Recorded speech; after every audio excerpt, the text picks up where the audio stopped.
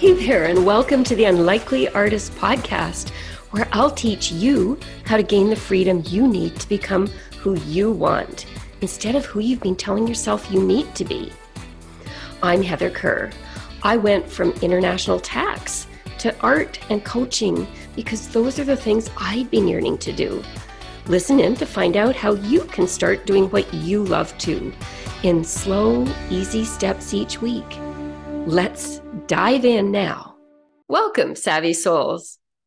I got the idea for this episode when I was walking around my property thinking about how I've developed a relationship of loving stewardship with it this summer. I'm going to come back to this and why I think it's relevant for you. I want to put this first, though, in the context of why I think it's relevant for people like us. We're people who want something more, want to grow and evolve. We're working to feel more aligned, more comfortable in our own skins in what we're changing, what we want to grow, what we're trying to achieve. We tend to get consumed with our goals, the swiftness of our transitions and transformations, asking ourselves, are we going fast enough? When will we get there? Shouldn't we be further along? Why are they, whoever they is for you, getting ahead faster? We set artificial timelines for when it needs to happen. And we also get anxious about the future. We worry, what will happen if this doesn't turn out? We come up with disaster scenarios. Our brains scan for what's not working, and we put so much pressure on ourselves. And notice how none of that is very much fun, which brings me back to this concept of loving stewardship. I've got two personal examples to show you what I mean.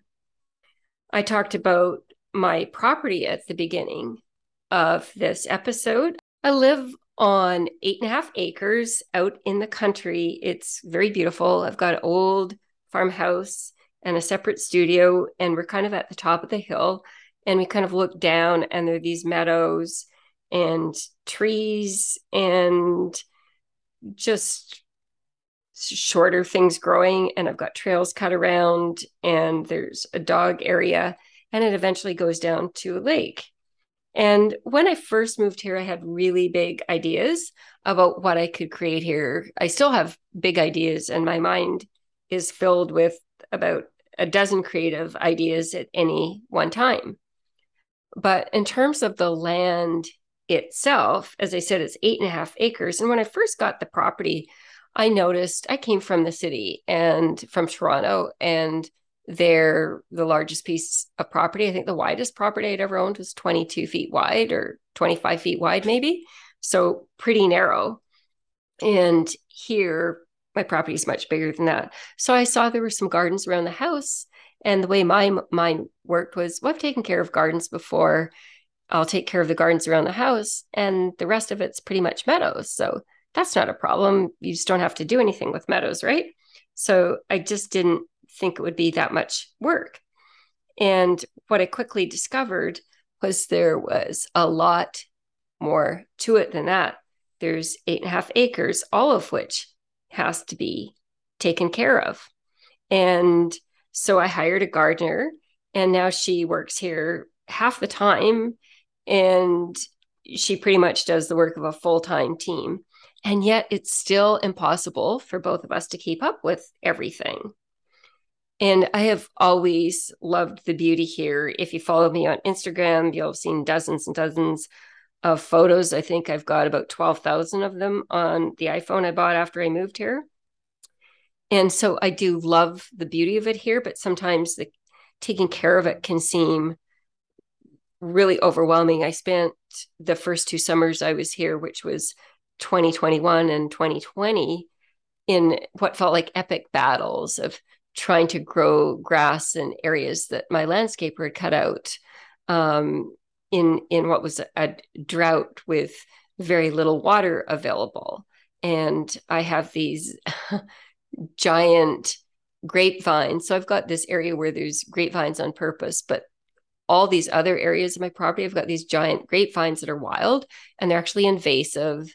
And what they do is they can grow several feet a week. I think it's something like 15 feet a week. And it feels like they're racing across my fields, and then they climb up trees and try to strangle them. If you let grapevines grow all over your trees, then they smother them and the trees die. And so they're actually a big problem. So I felt really overwhelmed in like these epic battles that I was having with the property. And I started to lose track of the fact that I love this land. I love this nature around me.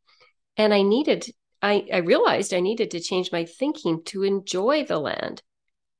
So I started to practice two thoughts. One was very simple and obvious.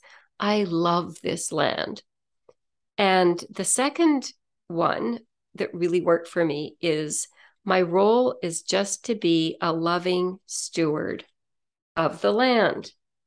And when I started to do that, when I started thinking myself as a loving steward of it, then the time I spent taking care of it felt really good. It felt really nurturing. It didn't feel overwhelming. Like now, if I spend my leisure time going out and pulling grapevines or doing something else, I no longer think of myself as being in an epic battle with anything. I just think of myself as being in the privilege and abundance of having this beautiful piece of property around me, this nature around me, and enjoying that and enjoying my care of this property. So I love the idea of stewardship. This land has been entrusted to my care.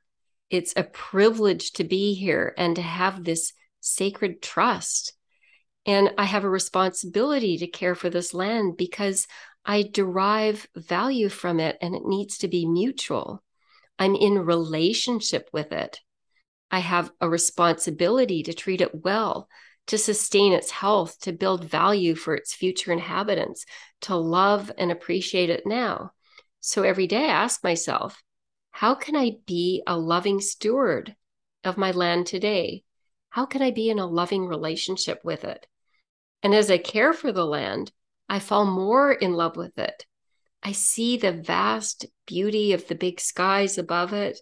I fall in love with, like, I have like the most amazing weeds. I have weeds that pop up as these beautiful blue flowers and Queen Anne's lace with all its intricacies. And I just pause in just wonder and amazement. And, as I step into this role of being a loving steward of it, it makes it fun to own the land. It makes fun to plan what I'm doing with it. It makes it a fun place to be. So that's my first example of loving stewardship. My second example is my coaching business. It's also a beautiful thing. It's a product of my own creation. I created my coaching business from scratch with loving intentions for all the people I'd help. And I did. I took to coaching right away. I loved it. I loved my clients right away. I loved being in sessions with them. And it felt so good to help people to open their minds, to help them stretch their horizons and honor themselves more. But, okay, you knew a but was coming. I didn't love the marketing so much. In my past life, I'd been a lawyer in a big firm with a huge marketing machine with people out there whose job it was to go out there and make sure everybody knew that we were available. So that's what I was used to in the legal world. And now suddenly I was a brand new entrepreneur with very little feel for sales, the kind of sales that we do as a coach, just selling my coaching. And to be honest, I found it quite stressful and difficult. And sometimes I dreaded the marketing and really just let it suck the joy out of operating my business until I realized I needed to change my thinking so that I could enjoy it. So I practiced those exact same two thoughts I told you before about my land, except for this time about my business. My first thought was, I love my business. And my second thought was, my role is to be a loving steward of my business, to notice this business has been entrusted to my care. It's a privilege to have a job where I get to work with people and change their lives. I have a sacred responsibility to treat this business well, to sustain its health, to build value for the people it will serve in the future, to love and appreciate it right now, to be in loving relationship with it. Every day I remind myself, I love this business, and my role is just to be a loving steward of it, and to ask myself, how can I be a loving steward of my business today?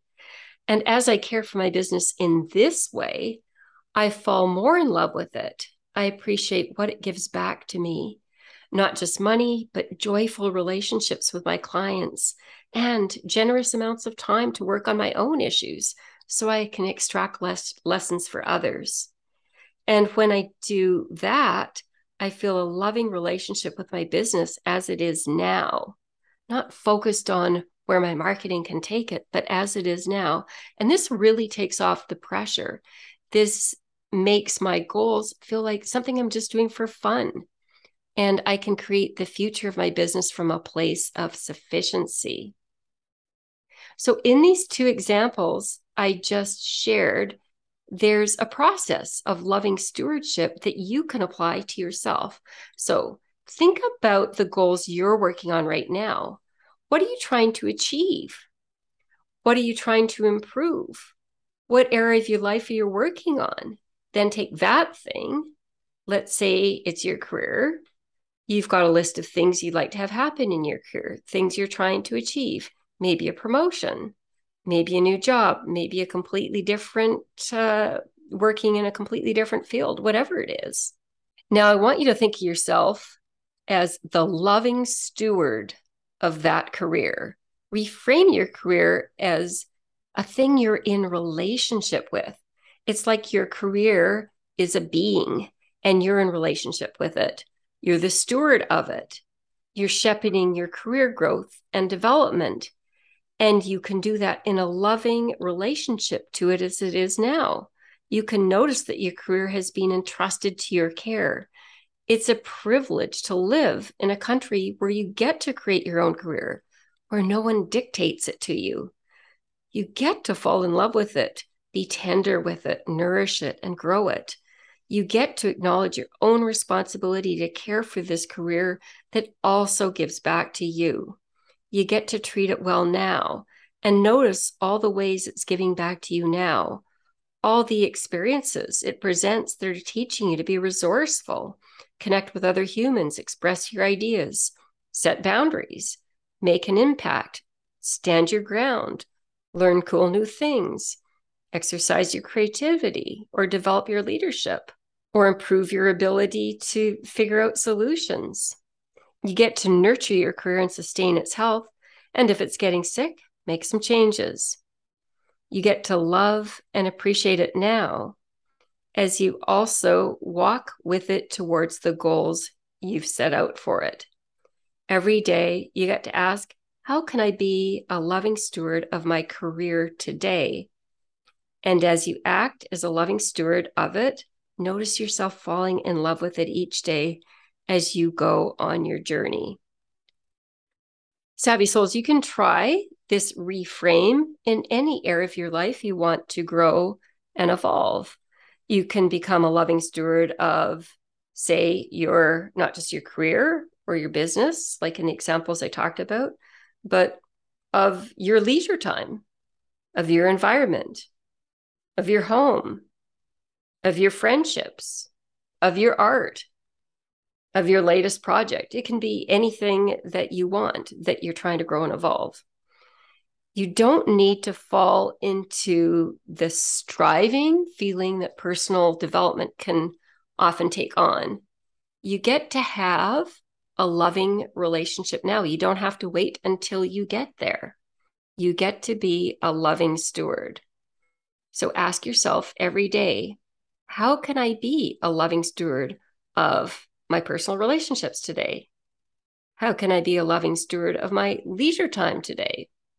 How can I be a loving steward of the body of music I'm creating today. You get the idea. Just don't do all of it. Just pick one thing and focus on that. This way of reframing the things you're working on will help you love what you're doing so much more. And the wonderful thing is doing that will help you love you so much more. At the end of the day, Savvy Souls, that's what I want the most for you, to enjoy your journey and love yourself. I'm hoping this podcast is helping you find ways to do that, to honor and celebrate who you are, how your brain works, what you care about, what lights you up, what you dream about creating, to explore ways to navigate through all the messiness life throws at you, the tough things, your doubts and fears, and all the it's not working or I did it wrong. That's my mission and why I created this podcast, to help you find the freedom to become who you want.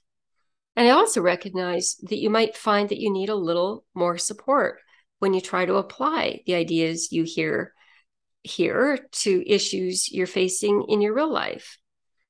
You might run into challenges and have questions that you don't know the answers to. You might notice that it's pretty hard to figure out how to fix things when you actually believe what you're thinking is the truth and you don't know what other perspectives or ways of thinking about that thing are available to you. That's one reason I've created the Magic Room Experience beginning October 12th. That's a place where we're going to be creating that expansive feeling of being in a room without a roof, which more or less means living more expansively, feeling more free about what you're doing and of the choices you're making choices that are right for you, that take you where you want to go, creating an expanded version of what's possible for you. But in order to do that, we're going to first work on clearing out all that chatter in your brain so you can see more clearly where you want to go and how to get there. The other great thing about the Magic Room Experience is that we'll be doing it all together. I think for so many of us, there's a period of time, depending on your jurisdiction, longer or shorter, being isolated in COVID, during all the COVID lockdowns and all of that stuff, and not being out that much. And now for many of us who have gone back to offices or the working environment, in many cases, still working a lot at home, not seeing other people as much. So I think there's a real longing for many of us for community. And in the Magic Room Experience, you're going to be a part of a group of people you're going to enjoy, people who are like-minded, people who are interested in growing and evolving themselves, people that don't want to just follow the rules and want to be free, want to be expansive, create something new, people who are intelligent and supportive and like to listen and not judge, people who are ready to make their dreams happen and be intentional about the futures they want to create. So you're going to be surrounded and supported by people like that, which is going to be great in two ways. I think it's going to inspire you to see other areas where you can grow and evolve. And it's also going to make you feel more normal. It's going to make you realize that all the challenges you have, all the struggles you have, they're just the same thing we all face. And you're going to have support in who you are, how you are now. And we're all going to get there together. I would love you to join us. I'm taking applications now.